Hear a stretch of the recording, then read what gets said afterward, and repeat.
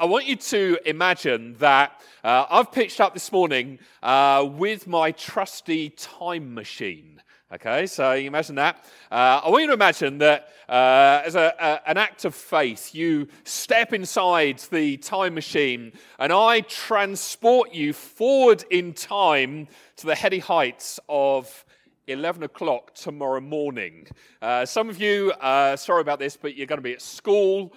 Some of you, I guess, may well be in a lecture. Some of you, the majority of you, are going to be at work. Perhaps you'll be hanging out with friends at a coffee shop or whatever.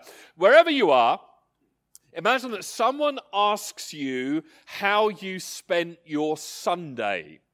Now, how many of you, maybe this is just me, I don't know, but how many of you immediately feel this tension in the back of your head? Because if you say, well, I went into town, or I went shopping, or I went for a jog, or I spent the day with my family, or I watched a bit of the football, or pretty much anything, great.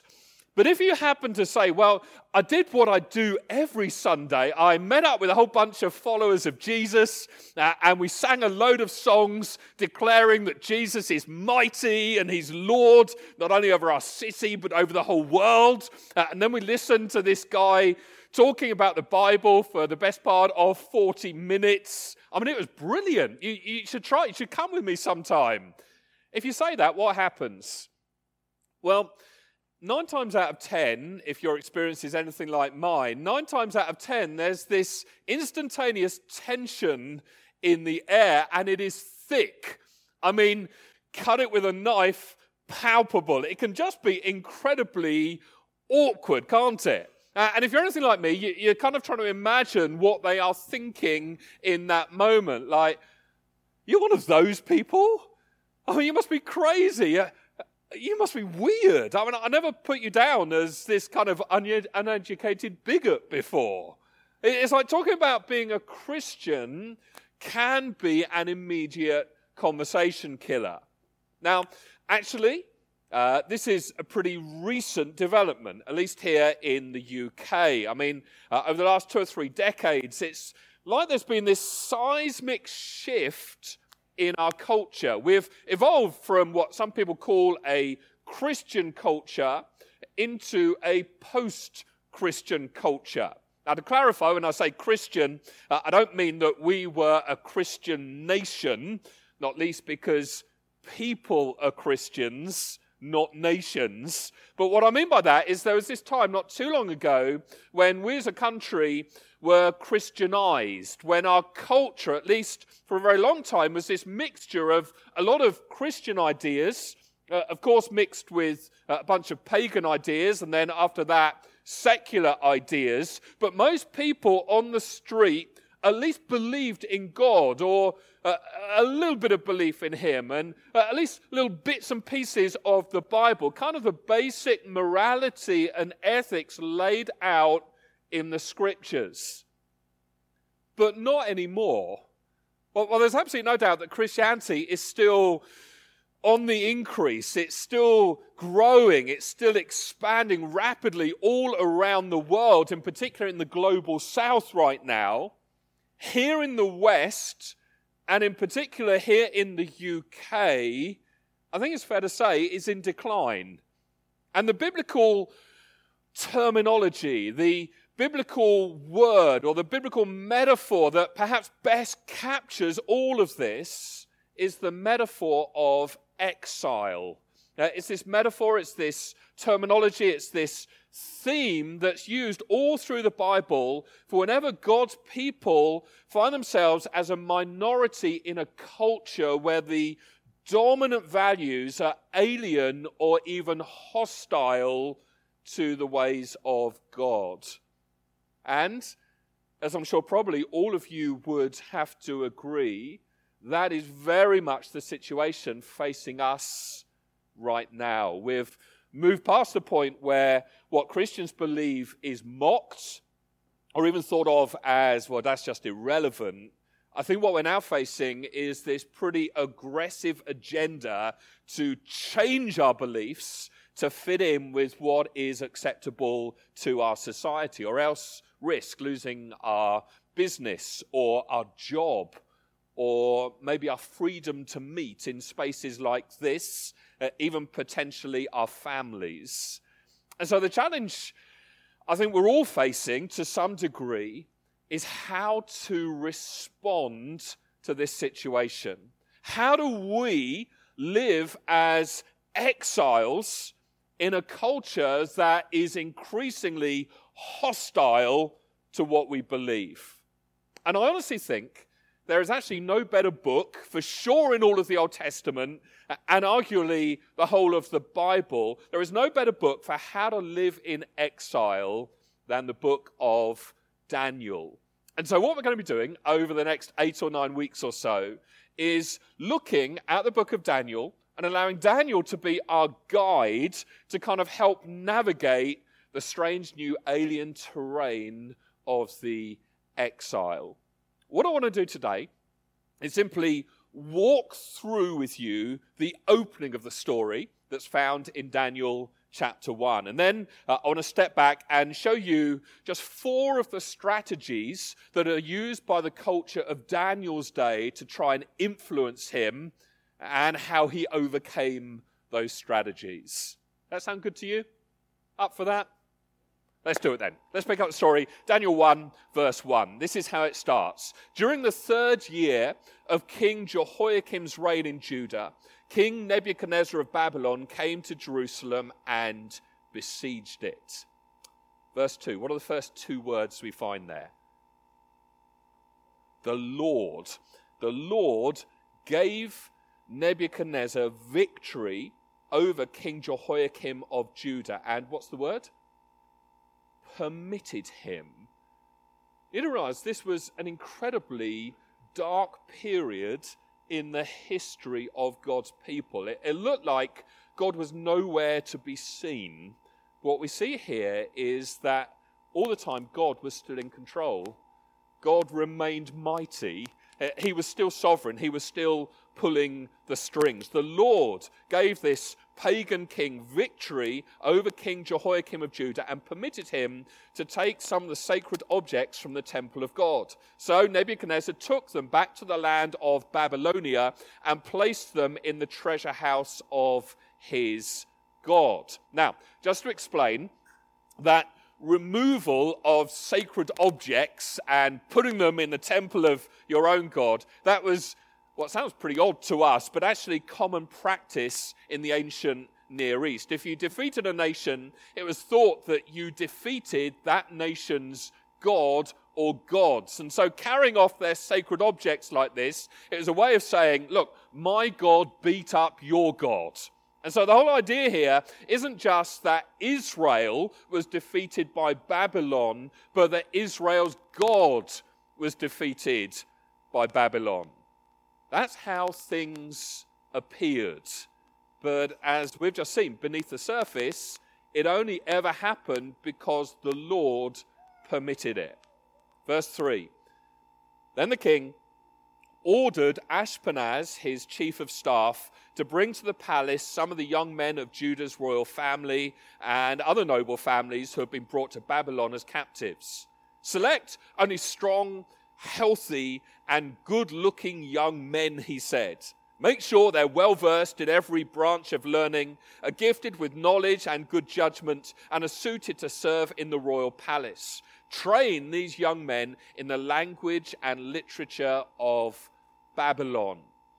And so these are essentially smart, well-educated young men from the nobility with model-esque good looks. In other words, way back then, it wasn't good enough simply to be good. You also had to look good. Back then, image was everything. So nothing's changed there then. And these men are put into a 3-year cultural immersion program. Verse 5, the king assigned them a daily ration of food and wine from his own kitchens. They were to be trained for 3 years, and then they would enter the royal service. Daniel, Hananiah, Mishael, and Azariah were 4 of the young men chosen, all from the tribe of Judah. The chief of staff renamed them with these Babylonian names. Daniel was called Belteshazzar, Hananiah was called Shadrach, Mishael was called Meshach, Azariah was called Abednego. And then, look at this key line in the story, verse 8.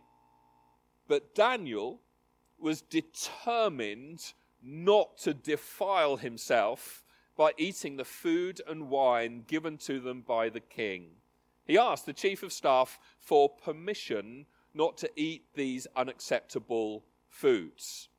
Now again, just to explain, in the ancient Near East, in particular in Jewish culture, the food you would or wouldn't eat, it was kind of this sign of your spirituality or the God that you worshipped. And so although Daniel appears willing to have his name changed, which was a pretty big deal, he refused to compromise on his allegiance to God. And so we see him asking for permission not to eat the king's food. Verse 9. Now God had given the chief of staff both respect and affection for Daniel. So who was it who caused him to respect Daniel? God. Again, we see God working behind the scenes, not just in Israel, but here in the heart of Babylon. He's still very much at work. Verse 10. But the chief of staff responded, actually, I'm afraid of my lord the king, who has ordered that you eat this food and wine. If you become pale and thin compared to the other youths your age, I'm afraid the king will have me beheaded. Daniel spoke with the attendant who had been appointed by the chief of staff to look after Daniel, Hananiah, Mishael, and Azariah. Please, just test us for 10 days on this diet of vegetables and water, Daniel said. At the end of the 10 days, see how we look compared to the other young men who are eating the king's food. Then make your decision in light of what you see. The attendant agreed to Daniel's suggestion and tested them for 10 days. At the end of the 10 days, Daniel and his 3 friends looked healthier and better nourished than the young men who had been eating the food assigned by the king. So after that, the attendant fed them only vegetables instead of the food and wine provided for the others. At which point all the vegetarians and the vegans in the room are kind of cheering, we told you so, we told you so. Now, there's a whole lot of debate and controversy around what exactly is going on here. Some people suggest that the food might have been used for idol sacrifice or sorts of other stuff. But the most likely theory is that the meat from the king's table wasn't kosher. And so to eat it was to break the food laws from the Torah. And Daniel draws a line in the sand at this point. He says, look, I'm sorry, but no. I worship the one true God, and this goes against what my God teaches. And look how God honors Daniel's commitment. Verse 17.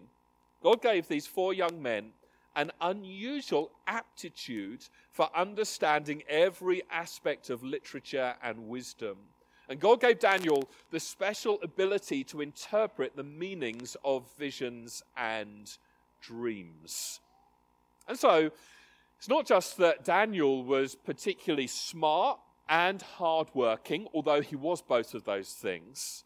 The Holy Spirit, we see, gave him extra understanding in his education. Into what? What does it say? Understanding into every aspect of the wisdom and literature of who? The Babylonians. Get that? God gave knowledge and understanding into this deeply pagan culture. Verse 18. When the training period ordered by the king was completed, the chief of staff brought all the young men to King Nebuchadnezzar. The king talked with them, and no one impressed him as much as Daniel, Hananiah, Mishael, and Azariah. And so they entered the royal service. Whenever the king consulted them in any matter requiring wisdom and balanced judgment, he found them 10 times more capable than any of the magicians and enchanters in his entire kingdom.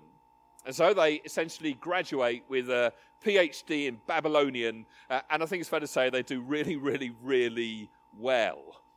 And then you get this closing line, verse 21, Daniel remained in the royal service until the first year of the reign of King Cyrus.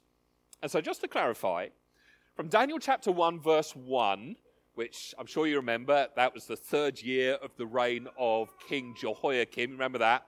So that last line, the first year of King Cyrus, that wasn't like kind of overnight.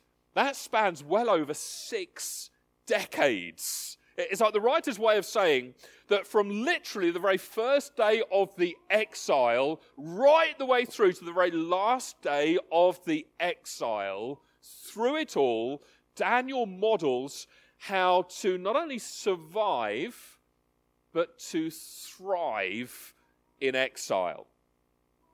Now, let's take a step back and start to look at what all of this means. It's become a fascinating story, lots of interesting little details in there, but what does this mean for you and me? Because straight out of the gate, we're being shown that there are 2 sides to thriving in exile. On the negative side, we've got to figure out how to avoid syncretism.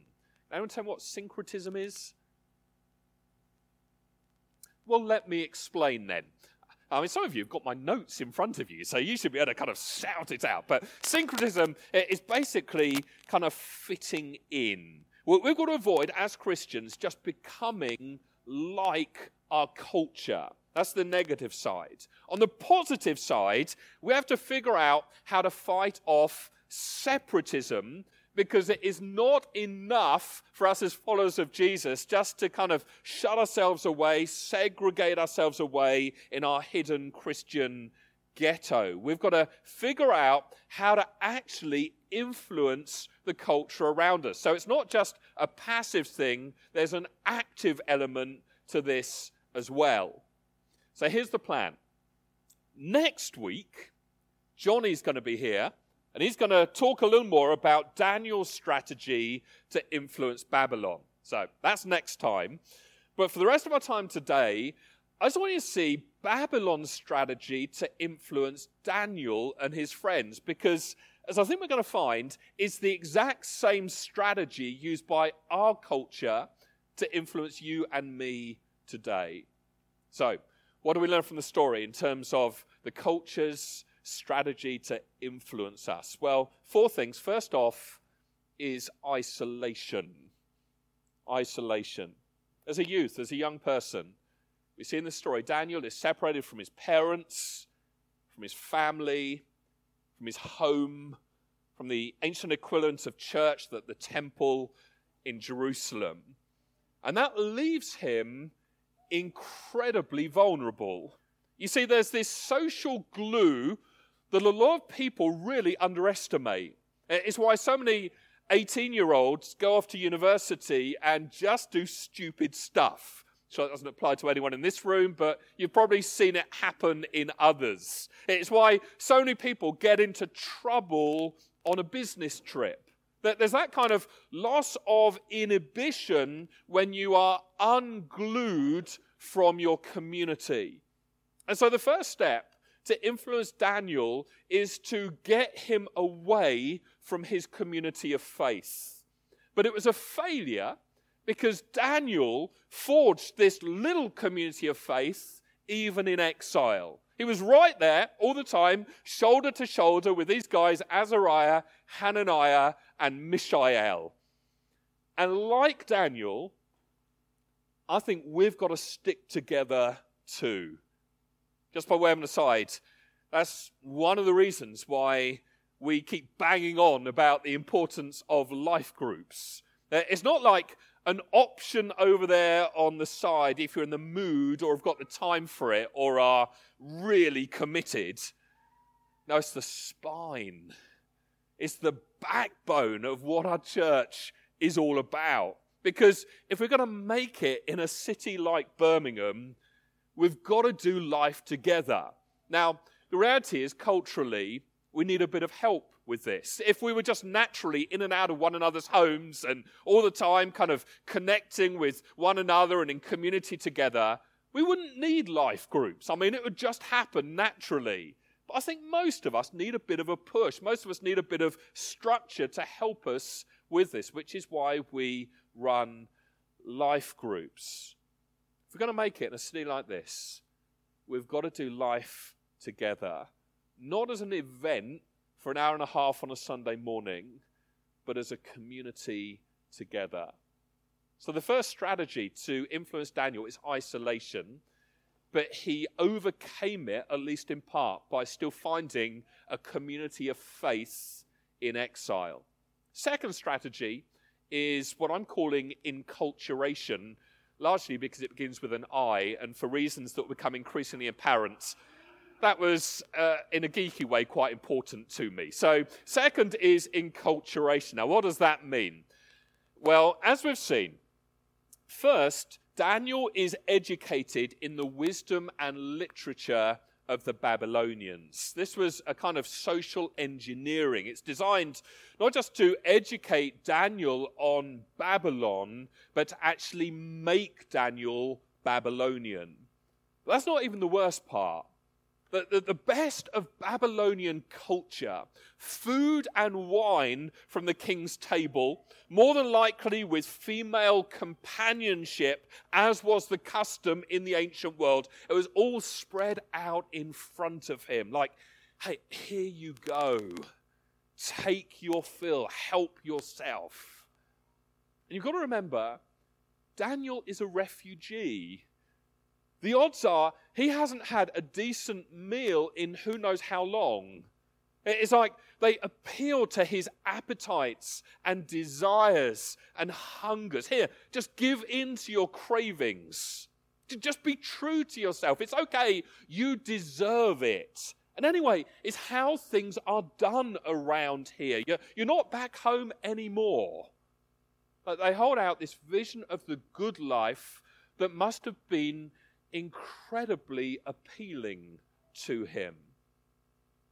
But in the face of enculturation, Daniel lived out of an alternative story, what we call the Bible, what he would have called the Torah or the law and the prophets. And as we're going to see as we work our way through the book of Daniel, we find Daniel regularly reading the Bible, reading the scriptures of his day.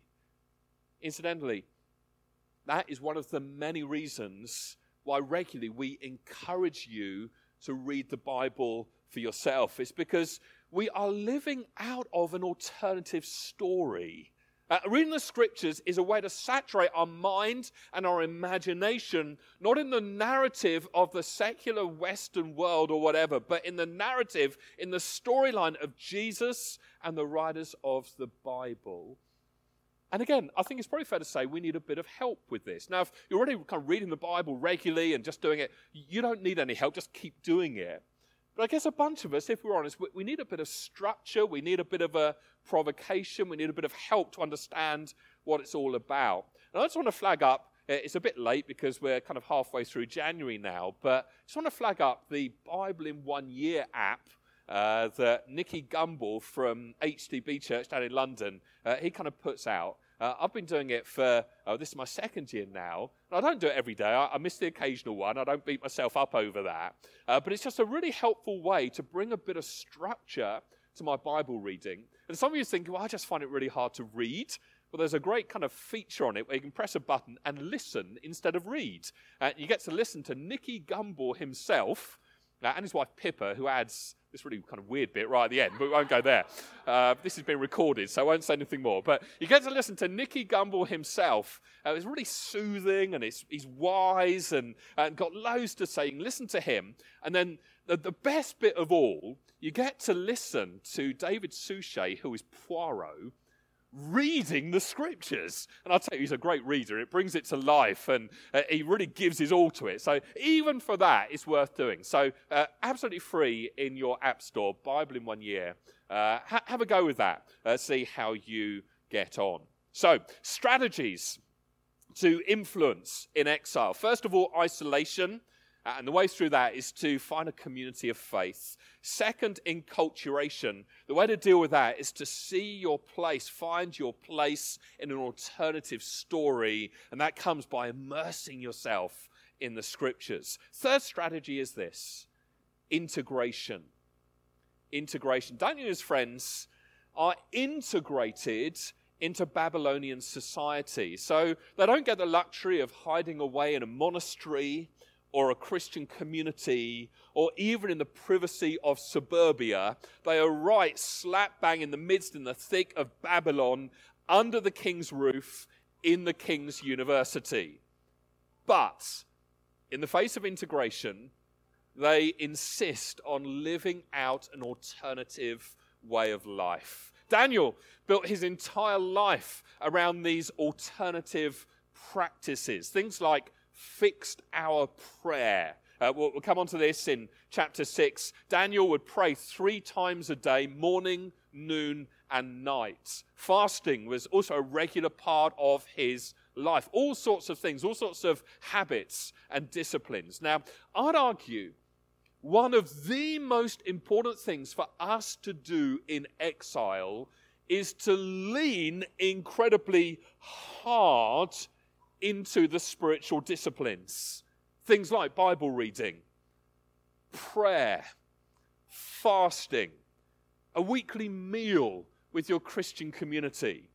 How do I do that, I hear you ask? Well, life groups, funny enough, gather around a meal. Most of them do. Why don't you sign up for a life group? You're missing out if you don't. So gathering for a meal with your Christian community, breaking bread together around the table, church here on a Sunday. All of this, every single discipline, every single practice, every single habit is like this act of rebellion against the empire. It is counter-formation against the formation machine of Babylon, or in our case, the secular Western world. So isolation, how do we deal with isolation? Community. Enculturation, how do we deal with that? Nicky Gumbel, yeah. And there are other reputable Christian leaders you can go to as well. But immersing yourself in the story of the Bible, integration, deal with that by leaning hard into the spiritual disciplines. Live out of an alternative story. And then finally, fourthly, identification. Identification. If you remember Daniel and his friends in the story, they get renamed. I think it's a little bit tricky for us to wrap our head around all of this. But in the ancient world, your name was way more than a label to pick up your drink at the end of the counter. Your name was your identity. In fact, it was even more than that. It was prophetic. It spoke in some way about your destiny. As one Old Testament writer puts it, in the world of the Hebrew Scriptures, a personal name was often thought to indicate something essential about the bearer's identity, origin, birth circumstances, or the divine purpose that the bearer was intended to fulfill. So names were a big deal. I get this. Daniel and his friends end up getting renamed after the Babylonian gods. And so Daniel in Hebrew means Yahweh is my judge. It's a great name. He's renamed Belteshazzar, which means treasurer of Bel. That's another name for Marduk, the king of the Babylonian pantheon. Not such a good name. Hananiah means Yahweh shows grace. He's renamed Shadrach, under the command of Aku, the moon god. Again, not quite so good. Mishael in Hebrew means, who is like Yahweh? It is changed to Meshach, which means, who is like Aku, the moon god? I mean, who cares? Azariah means, Yahweh is my helper. He's renamed Abednego, servant of Anu, yet another one of the gods. You see what's going on here? This isn't like, hey, your name is really hard to pronounce, and so we're going to change it to something culturally more easy for us to say. No, this is a deeply repressive move to replace their God-given Hebrew identity with a pagan Babylonian identity. But thankfully, it was an abject failure.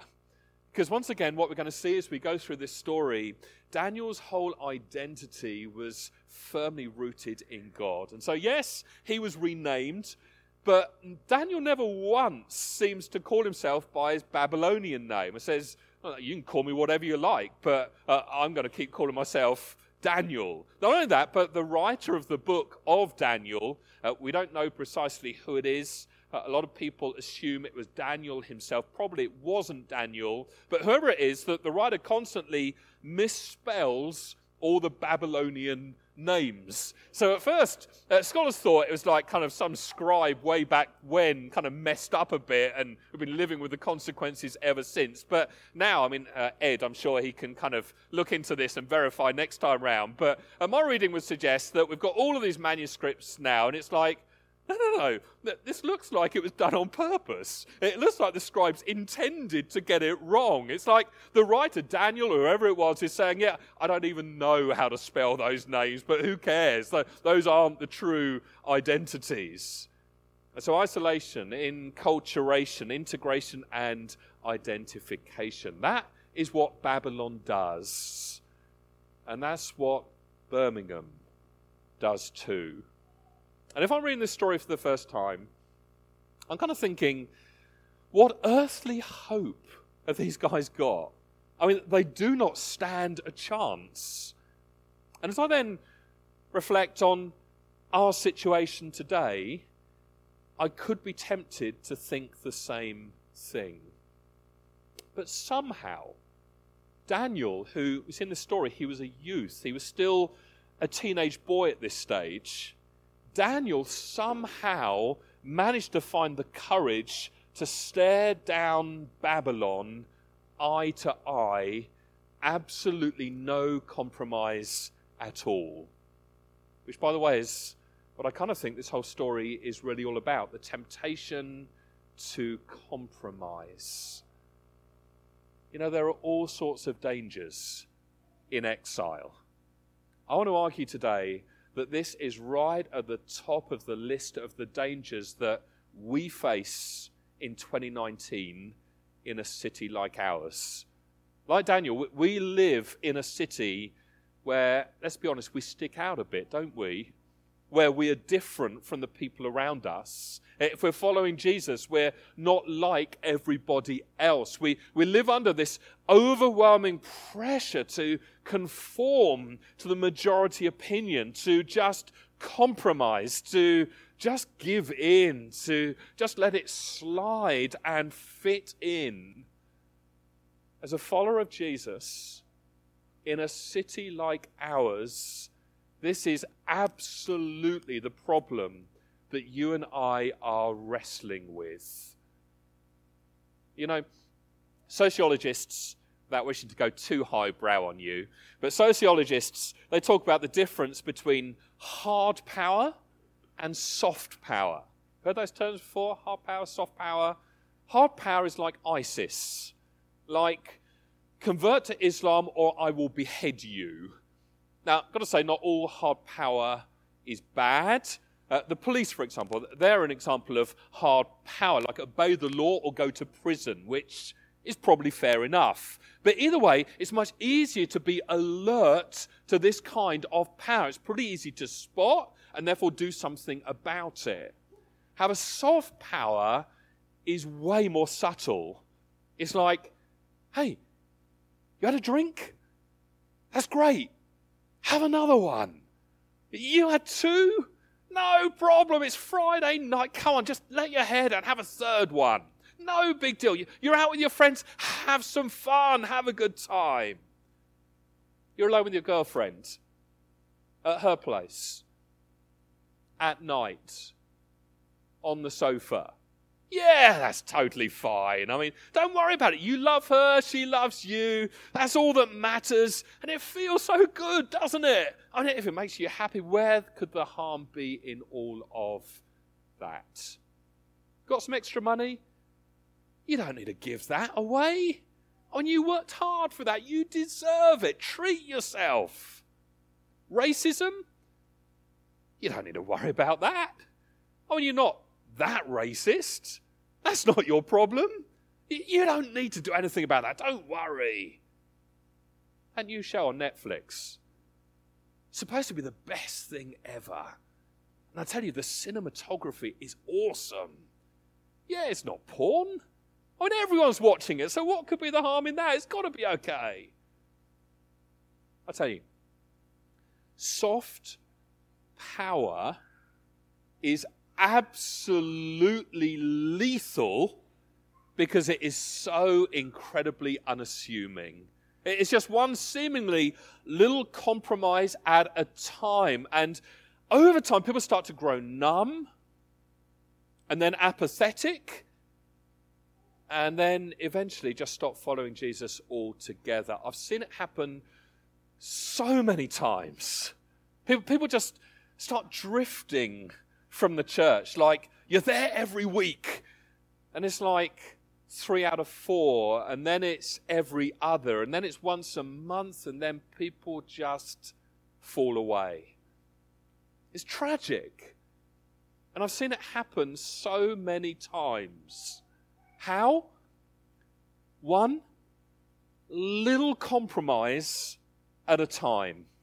Seemingly small, incremental decisions that end up having a massive effect on our long-term life. You see, the thing is, sin numbs us. It's like this weird antiseptic to the soul, and little sins are often the very worst ones because we don't realize the cumulative effect that they have on us over time. And so, here's what I want to ask you to do. Over the next week, sometime in the next 7 days, would you simply create a little bit of space by yourself to listen to the Holy Spirit? Would you simply say to God, God, would you please show me some of the areas of compromise in my life?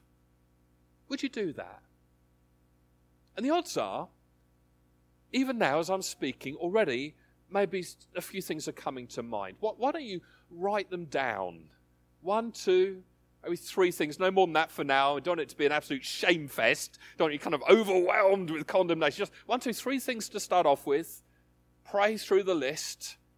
And then when you're ready, maybe just write down some new habits to cultivate. Things you think you need to change.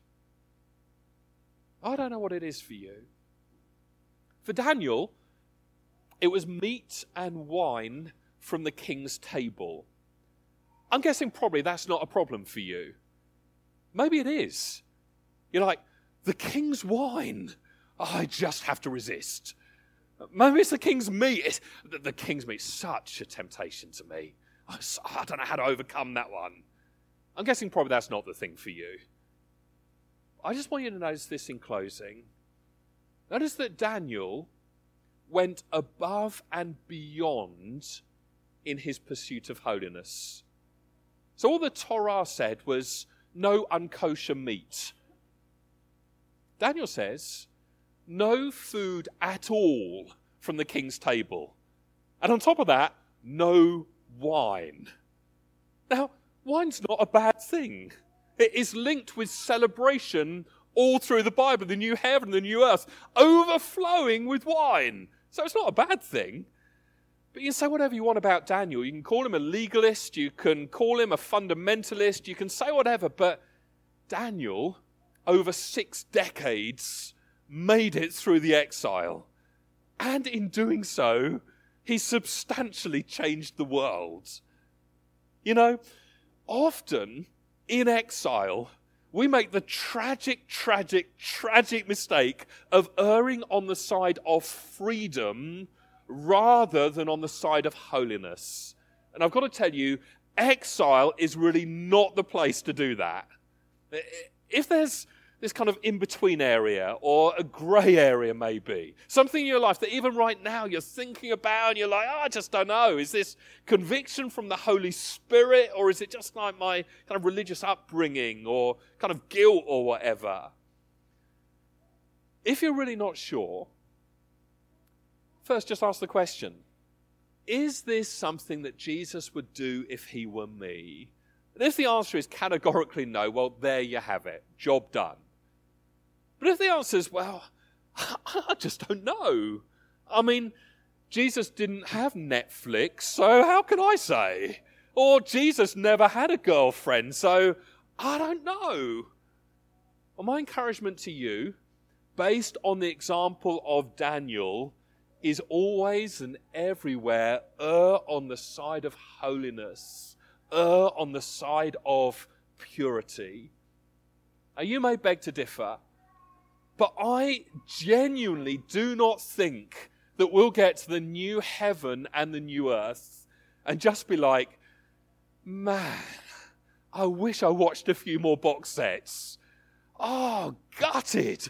I wish I played a bit more FIFA.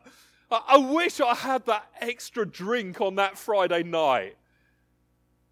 You are in the presence of God, and it is uncut, unedited joy in your entire being for all eternity. My guess is we'll be like, what was I thinking? Why did I trade the presence of God for 50 years, 60 years, 70 years for that thing? All that relationship, all that show, all that habit, or that extra line item in my budget. Like, really? For that? I tell you, it's so not worth it. Because nothing, absolutely nothing, is worth the cost of the presence of God. Remember how Jesus over and over would refer back to that iconic line in the Old Testament, be holy as I, the Lord your God, am holy. And Jesus would say things like, blessed are the pure in heart, for they will what? See God. Do you want to see God? Interested? Oh, I have nothing better to do.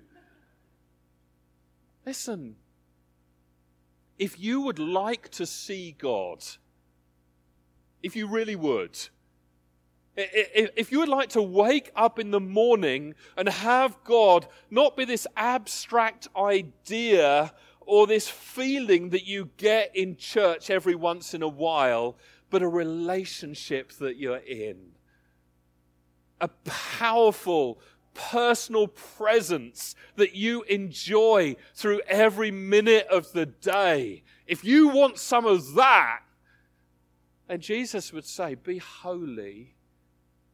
Not to earn God's favor. If anything, it is more for you than for God.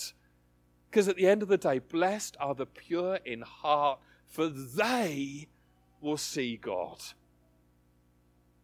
And don't forget, reading Keith Green's biography as a teenager. Anyone know Keith Green? I thought it'd be you guys who put your hands up. A few younger ones, which is heartening to me.